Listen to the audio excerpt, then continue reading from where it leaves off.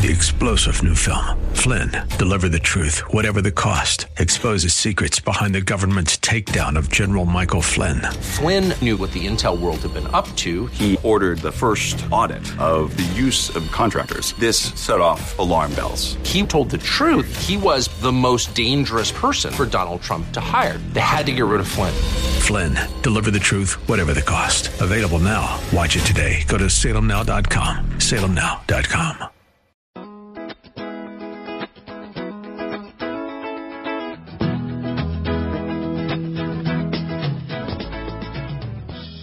Good Saturday afternoon, everybody.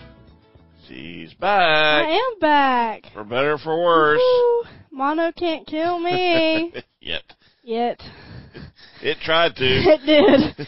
It had me down. You looked like you were about ready to croak a couple times. I was. That was bad. I don't think I had been that sick In a since I was little. long time. But the thing is now I realize now when I do get sick, I get really sick. No, you don't. Yeah, I do. Goodness. Excuse me. I didn't mean to yawn in everybody's ear there. Mm-hmm. You a little tired after this weekend? I am worn out. I have been worn out for like 3 years now. I just can't catch up.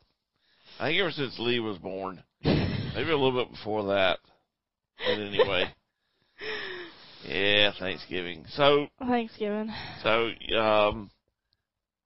news? What's news on the school front now? Just so everybody knows, you haven't felt good for over a month. Yeah. And you've been in and out, and you finally got diagnosed with, they tested you for flu, for COVID, for all sorts of stuff. Everything. Yeah, it turned out to be mono. Yep. So, school update. Because you folks, I'm telling you, talking about gutting it out.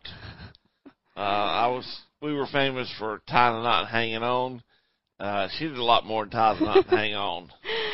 I have been sick since end of October. I was basically running a fever at some point every day since around October 29th. And I didn't really know what it was, thought my body was just tired.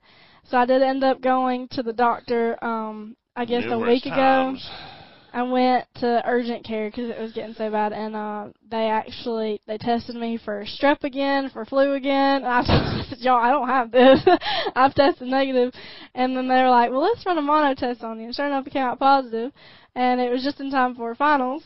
And these finals actually determine what I'm going to be doing for the next year, too. And the thing about it is you can't, based on these finals as well, they let you take your national registry test. So if I missed we have 2 portions for our EMT exam, and if I missed either one of them, I was not going to be able to go to national registry.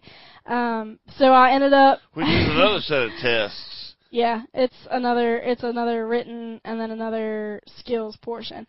So I ended up going to school with a fever, and I felt like my throat was closing up.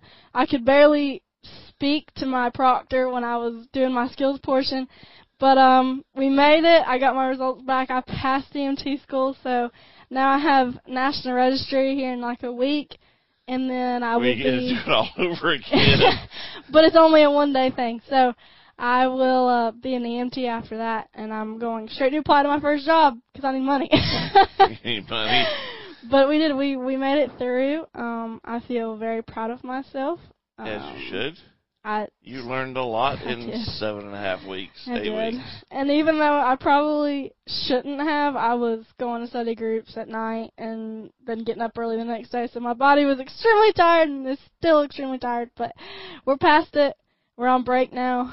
So we're doing. And paramedic school is a year out now. Paramedic school is a year. I was having some issues with a prerequisite class and ended up, between me being sick, it knocked me down so much. And your instructor actually suggested, why don't you ask the registrar if you can withdraw, get well, back on your feet, and then use the next year to get all your other junk out of the way, and then in spring of 24 now, you will enter the paramedic program. Yep. So we're still going to paramedic, but it's going to be good to get some time as an EMT before I am in charge of a whole truck. So that's the plan now, but we're past a really big. Honestly, it's kind of funny. The actual school exam stressed me out more than National Registry does, because that it was like if you didn't pass that, you didn't go to National Registry at all. You had to retake the class. National Registry, if you don't pass something, come back in a month and take it again. So, but I feel very confident about my written and my skills, so we just got to get in there and get it done now, and then I'll be an EMT. Very good. And to those of you that listened last week to the first segment, I must have sounded really bad. During the break, my mom called. Are you drinking? Have you taken something? What is wrong with you? You sound horrible. You sound like you took something. I'm like, okay, I'm very sorry. No, not really. I'm just really tired. Sleep deprivation.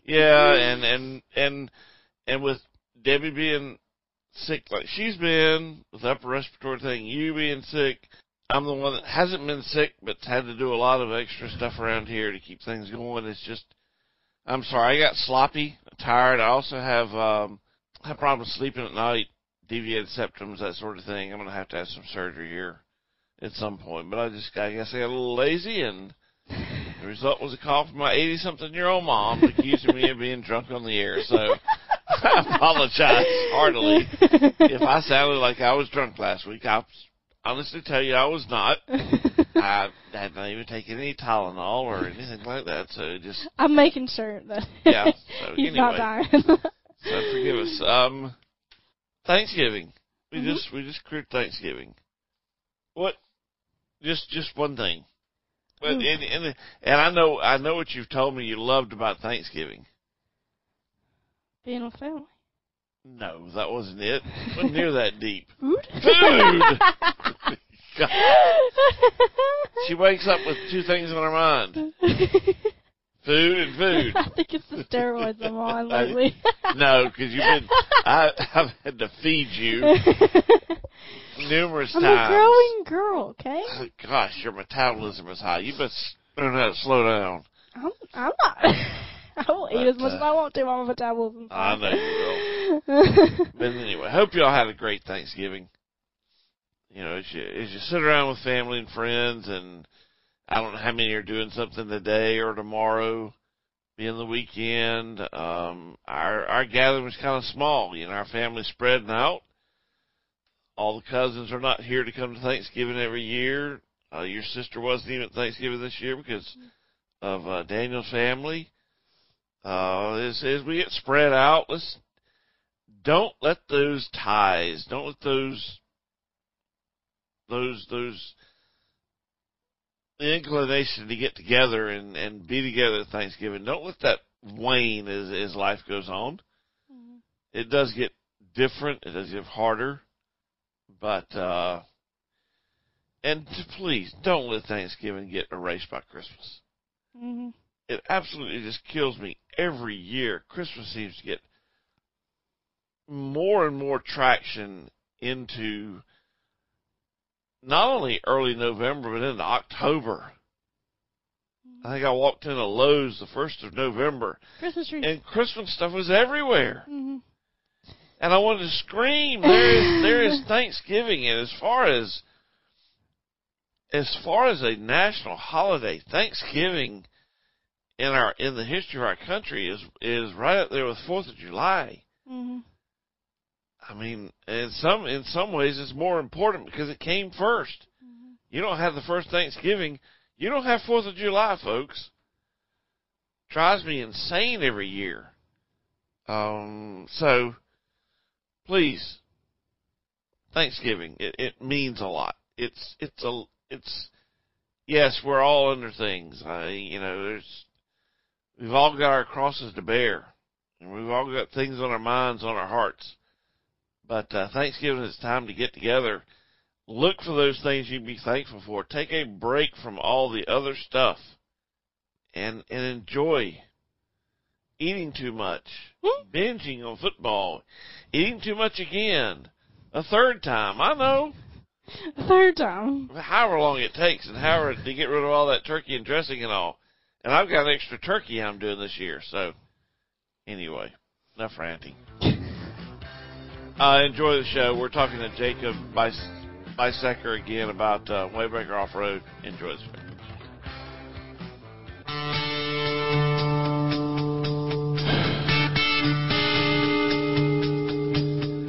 I heard on the other end, folks. I promise you, my guess is, I hope he's not nervous. He shouldn't be nervous. He's a heck of a nice guy on the phone, and I'm sure he's going to do a great job on the radio. But welcome back into Woods and Water, South Carolina. Second segment for this Saturday. Hoping you're having a great day. And gosh, you're fixing to get a blessing. That's all I can say about today's show. Is what we're going to talk about for the next, I don't know, segment, 2-3 segments, however long we take it. You're gonna get a blessing from the show.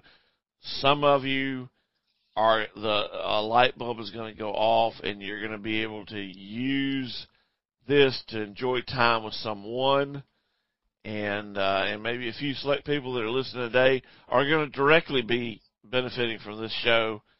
Because we're talking to Jacob Bisecker, who a hunting victim of a hunting accident, and I'll let him tell us all about it, which led to I won't say a business opportunity, but it is a business. It's a 501c3 that provides a service, and we're going to let him talk about that, and then we're going to let him talk about some of this.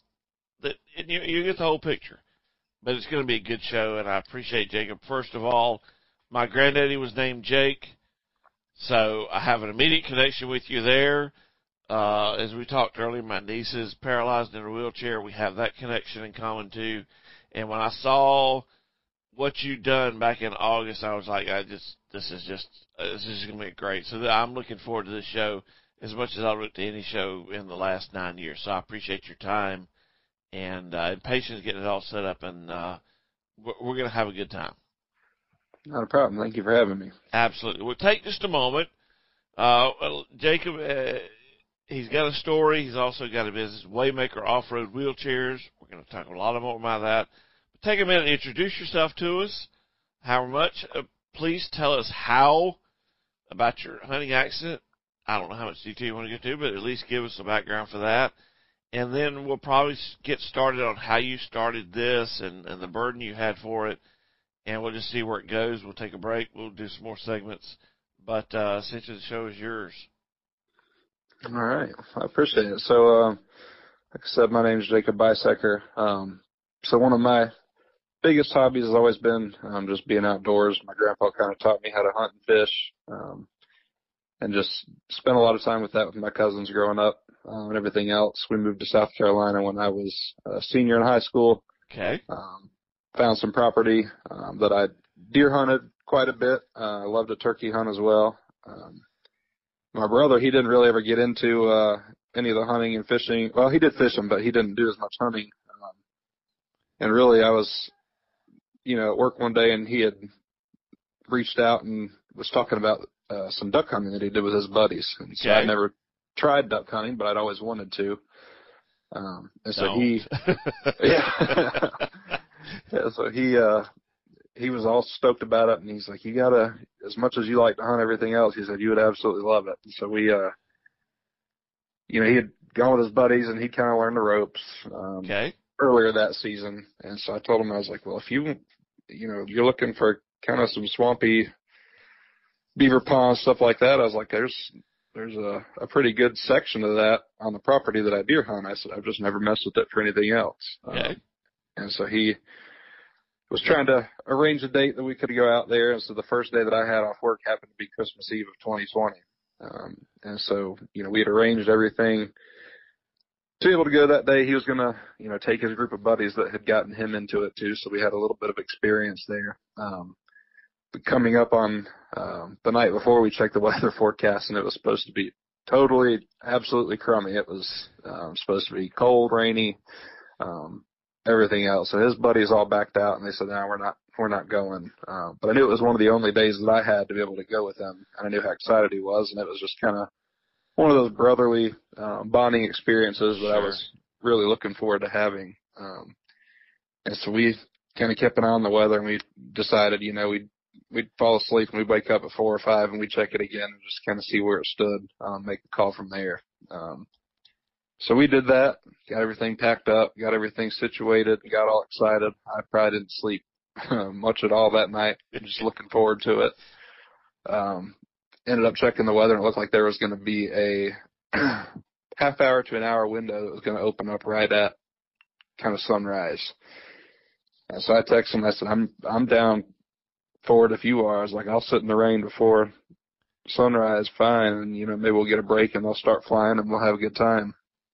And so we decided to go for it. And so we had everything loaded up, got to the property, got situated. We waited, it was about I would say a quarter mile probably of trail through the woods.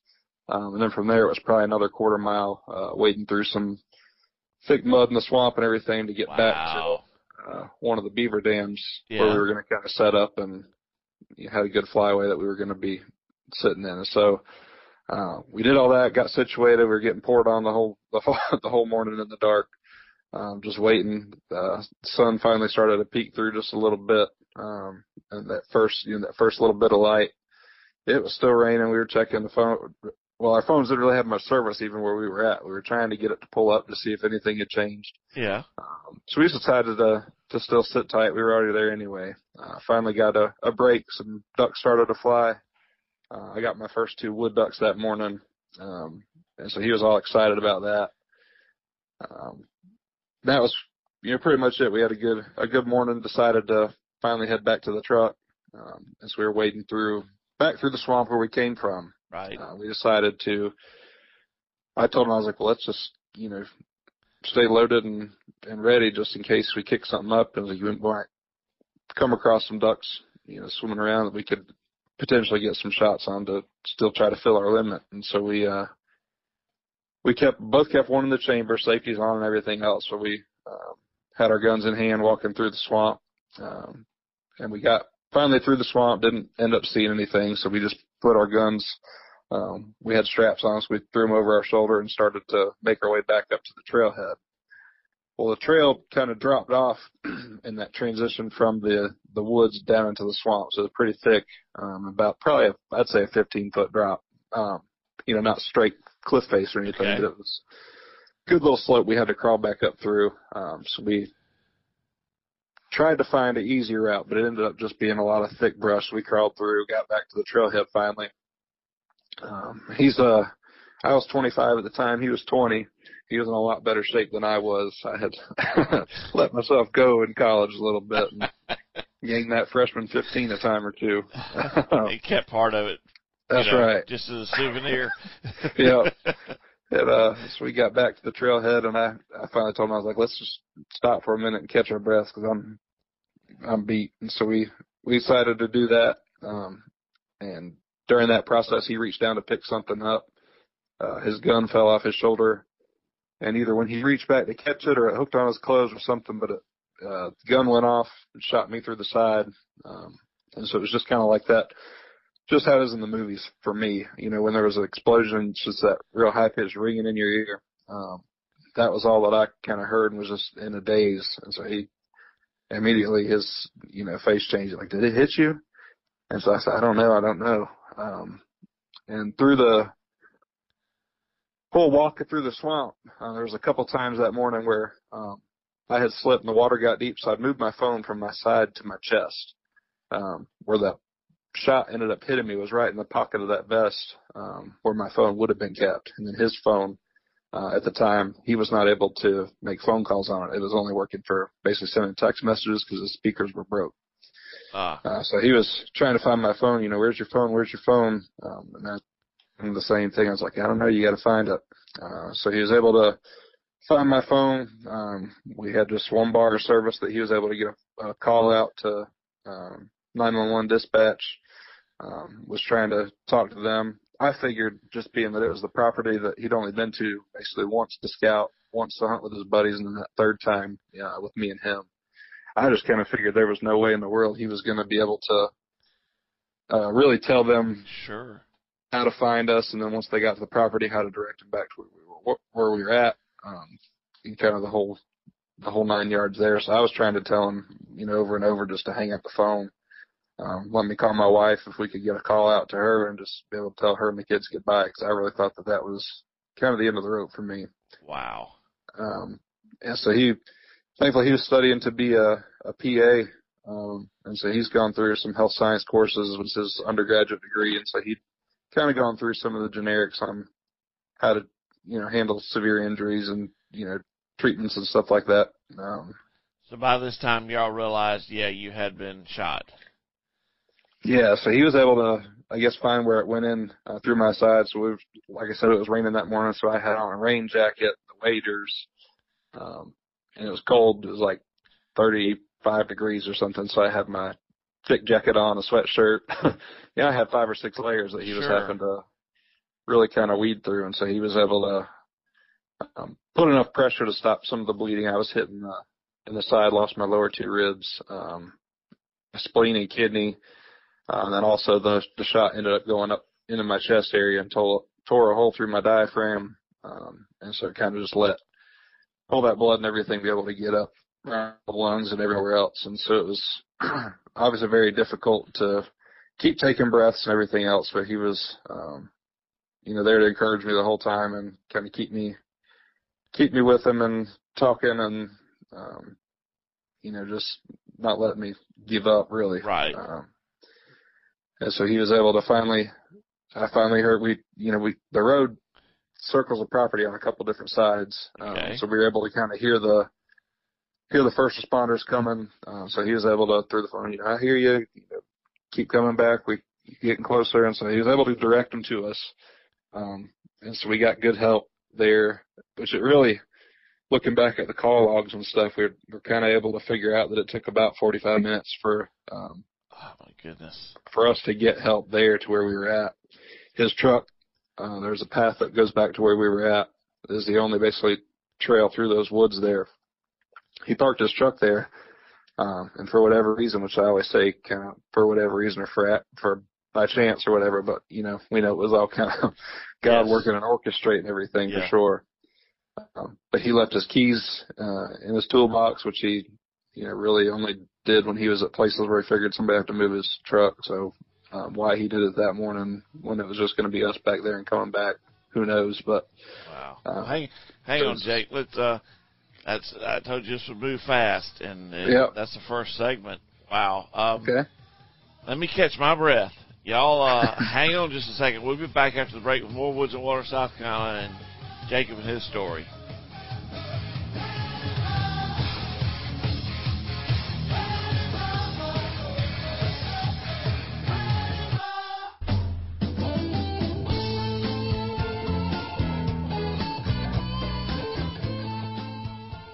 Welcome back into the show, folks. I had to take that break to catch my breath. This is one of those stories that I'm sure it's not the easiest thing to tell, but as Jake will tell you, it was all in God's hands. God always has had a plan for it, and the plan is unfolding to this day before Jake's eyes, and sometimes it takes circumstances of life to complete the story, and I think that's what we're going to see as we go forward with this. But Jake, to be honest with you, I needed the break. I've been hunting my entire life. You cross a barbed wire fence enough, even though you lay the gun down, you point it away from you have to pick it up off the ground. You so many times been in the woods. There's a chance at any time, and this goes back to, I often tell us about deer hunting, the old Baker tree stand. It was a 12-inch platform you put your foot on. You grab the tree, you hug the tree, you pulled your foot up, You stood up, you grabbed the tree, you pulled it, and that was how you deer. That was a deer stand back then. No safety harness, no lifeline, no nothing. And, you know, for every one of those instances, there's a chance something will go wrong. And for it to go wrong in your first duck hunt, that's the definition of a pure accident. But I want you to continue on with your story. Folks, we're going to let Jake talk a bunch about his story as he will. And then we're going to get on to Waymaker Off-Road wheelchairs, the need, the vision, and where that is today. But you need the story to put everything else in context. So, you know, you left off the last segment. You could hear him coming, and your brother left the keys in his toolbox. So pick up right there, and let's keep going. Yep. So they were able to move his truck out of the way of that path so they could get the one of the emergency responders, volunteers had a truck. They drove back there. They were able to pack me out to get me into the truck to get me to the ambulance. So drove me out into the field. They're going to fly me to the hospital, but they couldn't get the helicopter in the air due to that crummy weather that I was telling you about. Right. Which to duck hunters, being a duck hunter myself, I love crummy weather. Oh, yeah. We really do, too, from now. I mean, that's been our best days that we've had since. But, sure, yeah. But, yes, they weren't able to get the helicopter, so they got me in the ambulance. I remember getting in the ambulance, and they were debating on where to take me to the hospital, and they told me, they said, no, we can't go to Carolina Pines in Hartsville. They said, they're not going to be equipped. We've got to go to Florence. He doesn't have a chance if we don't go to McLeod and Florence. And so I heard them start calling out, and I think it was like 38 minutes or something was the first number that I kind of remember them saying. So I heard that number, and I immediately thought, like, yeah, I can't make it that much longer. Like, it's been a struggle to hold on as long as it's been so far. And, right. And so they ended up getting me there. You know, got me back into emergency surgery and everything else. The surgeon that I had that was on call that night, he'd only been out of his residency for about 6 months. And so I was one of his first real major cases that he had to deal with. And so they were able to get me stable. I finally woke up, you know, after they had gotten everything, all the bleeding stopped and everything else. I ended up having to have like 13 units of blood or something like that. They replaced. I woke up in the hospital room, and I just remember asking my mom and wife, I was like, what day is it? And they still said Christmas Eve, and I just looked at them, and I was like, there's no way. No way that all happened in the space of a few hours. Yes, I was intubated and was able to communicate through sign language that I learned when I was a kid. I just remembered all the letters. So I was able to just kind of spell things out for my mom and wife and communicate that way. And I remember just my first question was, once I figured out, you know, what day it was, I said, where's Peyton at? You know, is he okay, kind of thing. And so she was like, yeah, he's fine. You know, everything's good. They haven't, you know, done anything crazy like arrested him or made a big deal about it. Right. So obviously they confiscated the gun for, you know, investigation, all that kind of stuff. Sure. But other than that, he wasn't, you know, in any kind of worse situation that I knew was going to be hard on his mental state at the time. So they convinced me of that, and I remember just writing down a piece of paper to him that he saved me, and that was wrote that multiple times. Every time we'd be talking about Peyton, is just, you know, this wasn't anything that he did. It was a freak thing. Sure. And if it wasn't for him, you know, if I'd have been there with anybody else, they wouldn't have been equipped with the knowledge to be able to stop that bleeding and get the help like he did. And so I just kept telling him he saved me. And even Peyton, throughout that, my time in recovery and stuff like that, you know, he'd have times, obviously, it was hard on him, trying to relive and think through everything. And I just kept trying to tell him, I was like, buddy, like, you didn't take anything away from me. You saved my life that day. Yeah.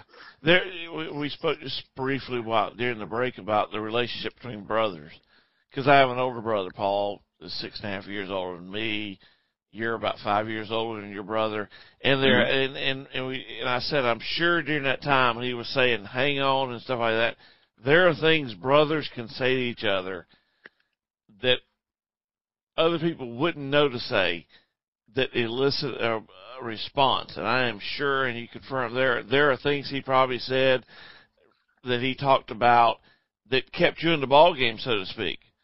So, yeah. That is that relationship you have with a brother, especially one that you spend any time with outdoors, any time at all outdoors with. Yeah. Wow. Yeah. It was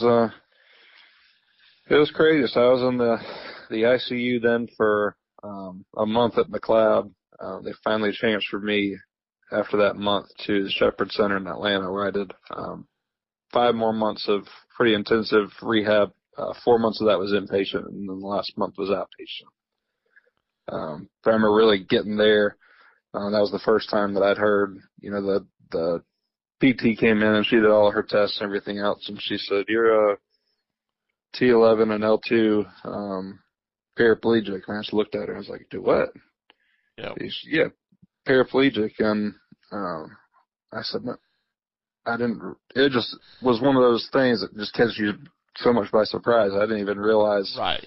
Because I've been slit open from the chest down while they, got in to work on everything. I had the hole in my side. I wasn't even able to move in the hospital bed. And I didn't ever really kind of connect the dots, I suppose, that, that the pain and stuff in my legs that I was feeling was because of that. So, it was one of those things just hit you by surprise, but I put in as much work as I could, during that inpatient throughout that stay. So that would have been from the very end of January through mid-June. Yeah. Yep. During that time in March, my daughter was born, so my wife was, oh my goodness, Jacob, 20 some weeks pregnant. My daughter was born, but due to COVID restrictions and everything else, she couldn't come there to have the baby and me be a part of it. So she just ended up having it with the doctor back home that she was comfortable with. As we did the whole FaceTime birth and all that jazz. Goodness. So it was a lot of different obstacles to really overcome, but it was kind of one of those things where you lean on your faith. I can think of times that I couldn't sleep at night just because of the pain, and all we'd do is just turn on,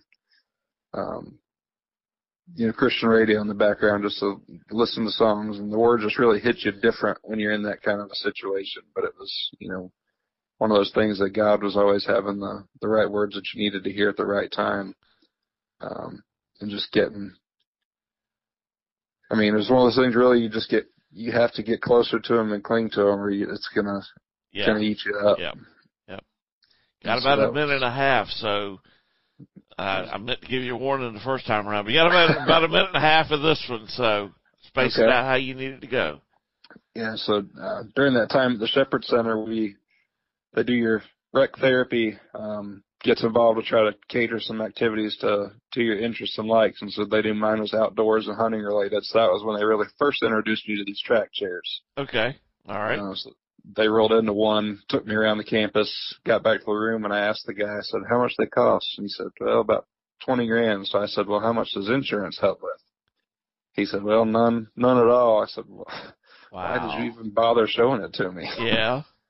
And so that was kind of where it stood. I never thought that I'd even get a chance to own one for myself. So it was just kind of one of those things I was really wanting to figure out how I could get back outdoors and do the hunting and fishing.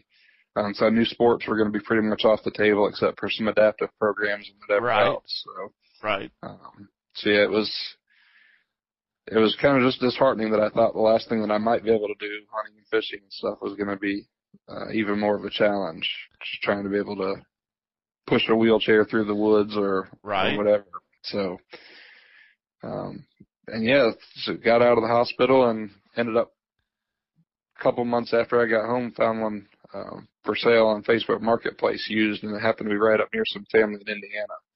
Okay. And so we were able to justify spending $5,000 on it real quick to purchase it. Sure. So that was how I got my first one. The first chair. Wow. Yeah. Let's stop. We got about 30 seconds in this segment left. I don't want to get going because I think the first chair is probably where Waymaker really started. Right. Just wow. I think going to this break, thank you for sharing all that with us. I think, it's amazing that going back to being outdoors is a driving force, That's right. It's a way of life, folks. It's not just a pastime. So hang on. We'll be back and give you more of the story after the break.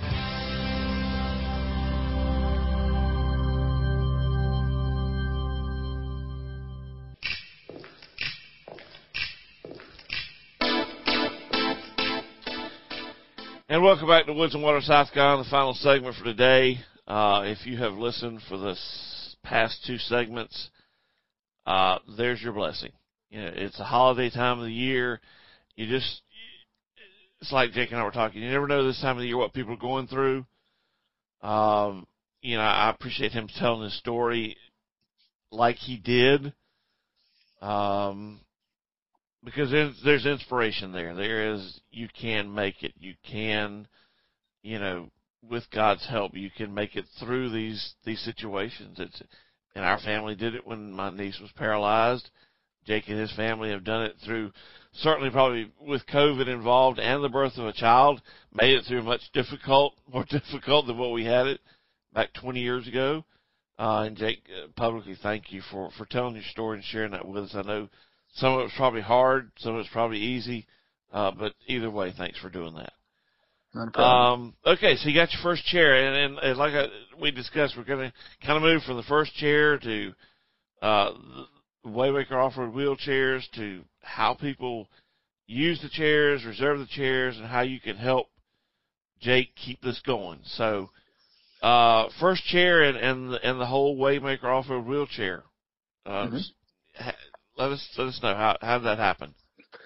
Yes, like I said, I got that first chair. It came for sale through Facebook Marketplace. Picked it up from Indiana, came back home with it. Just in time for the start of South Carolina's super early deer season. And so started, taking it out for that. Pretty much every chance I got. And even the first couple hunts, were back to that same property really where my accident was. So very first hunt that I had out there, had some deer come out. Coyote ran them off, so coyote hit the dirt. Absolutely, because every deer hunt becomes a coyote hunt. That's right. So I ended up just mounting him on my wall, just had a real pretty mount. Just kind of was a special thing for me, just kind of signifying the first time getting back out there. And so use that chair. I don't even know how much I use it. If I wasn't hunting, I was in that chair around the yard chasing kids. Sure. Yeah. Cleaning stuff up around the yard, anything. So I use that chair all the time. But whenever I'd come back from my hunts, or, some property we had, if I was messing around out there with it, I'd have it loaded up on the trailer. If I had to stop, pick something up from the grocery store for the wife, or some fast food or fill up with gas or whatever, every time that I'd stop, you'd always come back and there'd be somebody standing there taking pictures of the chair, asking more information about it because I knew somebody that could use one, right, et cetera. And I just always hated, by the end of that conversation, you'd get to how much conversation. Well, how much are they, and where do you buy them? And so I always hated just that part of the conversation because I knew that probably 95% of the people out there were going to be in the same situation that I was going to be in, where trying to justify being able to spend 15, 20 grand on a chair that, the average guy may not use as much as I do. So, might sit in their garage 75% of the time, and, just very few people would be able to justify that. And so as many times as that kind of interaction and conversation came up, I remember just coming back to my wife and being like, hey, it was like, what do you think about if I just started to loan out my own chair? There's so many people in town, that have just come up to me themselves that there's a big need here, for people to be able to get back out off the pavement. People, a lot of times that you see people in wheelchairs, it's not, obviously there's some chronic diseases and illnesses and stuff that can put people in those chairs, but a lot of times it's big major accidents like I had. Yes. So it's people that were used to being able to do all those things that had it all kind of taken away. And so insurance just wants to make sure you can get on the concrete to be able to get to the store and back home and into your house, and that's about it. And so for people to be able to get back out, whether it be on trails, hunting, to the beach, wherever, just every place that's not paved, really, these chairs are just perfect for. And so, kind of tossed that idea around with her, and she was behind me 100% and said, go for it. So really, we even then started just kind of pitching the idea to some family and friends to see if we could raise money and start getting some chairs. The very first fundraiser we had raised a few $1,000s pretty quick, but the chair that we had found was, I think, $9,000 used. Okay. So they're very hard to find used. Really, in general, they don't come up that often. So pretty much anything you can find, as long as it's not the new price, is going to be what you got to go for, and the best deal that you're going to be able to get. Try to get some of these things. So we got that first chair after my old boss John Evans. He came up to me and just said, how much you got left? And so I told him. He said, well, go buy the chair. He said, if I give you the money, can you get it tomorrow? And so ended up getting the money from him. His only stipulation, he said, I want to see a picture of the first person that uses it that's got a big smile across their face. And so that was just a really awesome gesture by him, having that faith and confidence in me that I was going to be using that money the right way, and for that whole cause. And he kind of saw the vision behind it and the possibilities of how it could impact some people as well. So we got that first chair. We continued to raise some money. The second month, we were able to get a second chair. The third month, we got an enclosed trailer. And it just steady kind of continued to build and build from there. And that was all through donations from family and friends and some of the immediate community around here, which was just awesome to see, kind of everybody pulling together and seeing that vision come to life. So now we're up to, we just got our 7th chair in yesterday, actually. And it's orange. Yes. It's orange. Clemson orange. It had to be. But we had one that was donated by a company, Top Talent. We had another one that was actually donated by a guy that I was in the Shepherd Center with. Oh, wow. And so we were both patients together. I think he had more of a full recovery. But he said, me and my wife have been blessed with the finances, but he said, I can't physically go do what you're doing from where I'm at and what I've got going on in life. So he said, the best that I can do is help you out with the money, because I know that you can carry it the rest of the way. He said, honestly, from the beginning, he said, I was kind of, he said, I don't want to say doubtful, but, I just wasn't sure how all logistic-wise it was going to work out. He said, but I've just kind of been watching from the background and seeing that, it's going. And so he said, I want to be a part of it. And so he donated that orange chair that we got. And so it was really awesome. He said, go set it up how you need it. He said, and I'll cut the check. Just let me know how much it is. And so we were able to do that. Incredible. And yeah, so we've got people that have used these chairs for all different kind of things. Do tell. Our very first one, we partnered up with Hope Outdoors. They do some hunts for people with life challenges like that. And so we were able to, our first guy was a turkey hunter, so we got him in a chair. Our second one was a lady up in North Carolina. She had posted in one of the spinal cord support groups on Facebook that she had an outdoor wedding, and they had just recently dumped new gravel, and she wasn't able to navigate where her outdoor wedding and stuff was supposed to be, and the reception hall and everything else. So she was just kind of panicking, looking for ideas.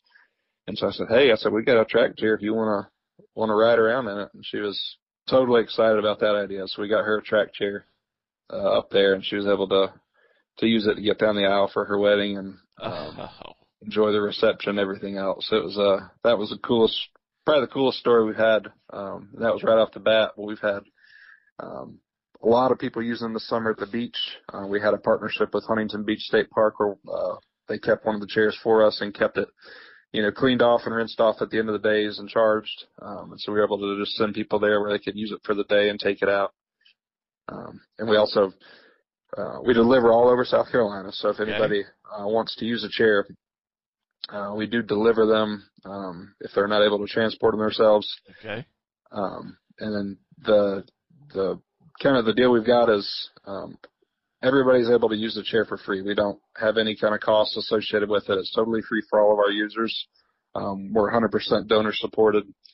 So we deliver chairs, like if somebody's got a vacation at the beach for a week, you know, obviously the Huntington chair may not be something they can have all week, but if they want to have one at their location for a week, we can drop one off, so that way they can actually have a personal chair that they can use for their vacation or their hunting trip or whatever that they've got going on, and so they can reserve those chairs.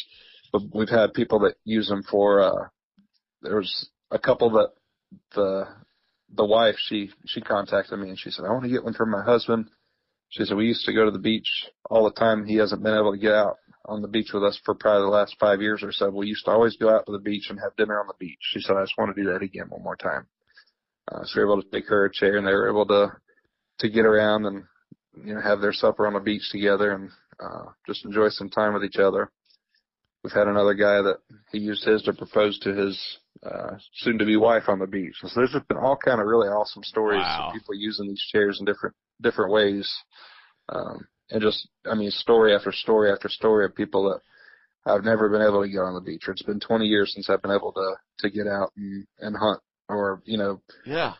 Just so many of those different stories. It's just that's been honestly the most fulfilling part for me is, obviously we're so far into the infancy stage of the business that we're not making any money at all for ourselves, but getting to hear those stories and see those smiles and faces and just all that, just really, I mean, that does more for you than any dollar will, I promise you. I promise you. I can only imagine. Folks, it's real easy. It's WaymakerOffroadWheelchairs.com. Homepage about how to reserve it, some of the events, some of the places y'all been, and if you follow on the Facebook page, you'll post if you're going to be somewhere where people come try the chairs out. There's a donation button there. Contact us. You got about 15, 20 seconds. Do you need another chair? Do you need just some funds for repairs? Where would you like it to come from? Yeah, we're definitely always looking to expand our chairs. Okay. Even the 7 we've got now, they stay pretty much constantly booked out and gone. We're starting to get to the point where enough people are hearing about it that we're having to turn people away. So any money we get, we try to spend wisely and get those used chairs to make our dollars go as far as we can. We're looking to get more used chairs in the future, as well as, yes, there's a constant kind of maintenance budget as well as transportation budget to be able to get those chairs out. Jacob, you have an incredible story. Thank you for sharing it with us. We will make sure you stay front and center.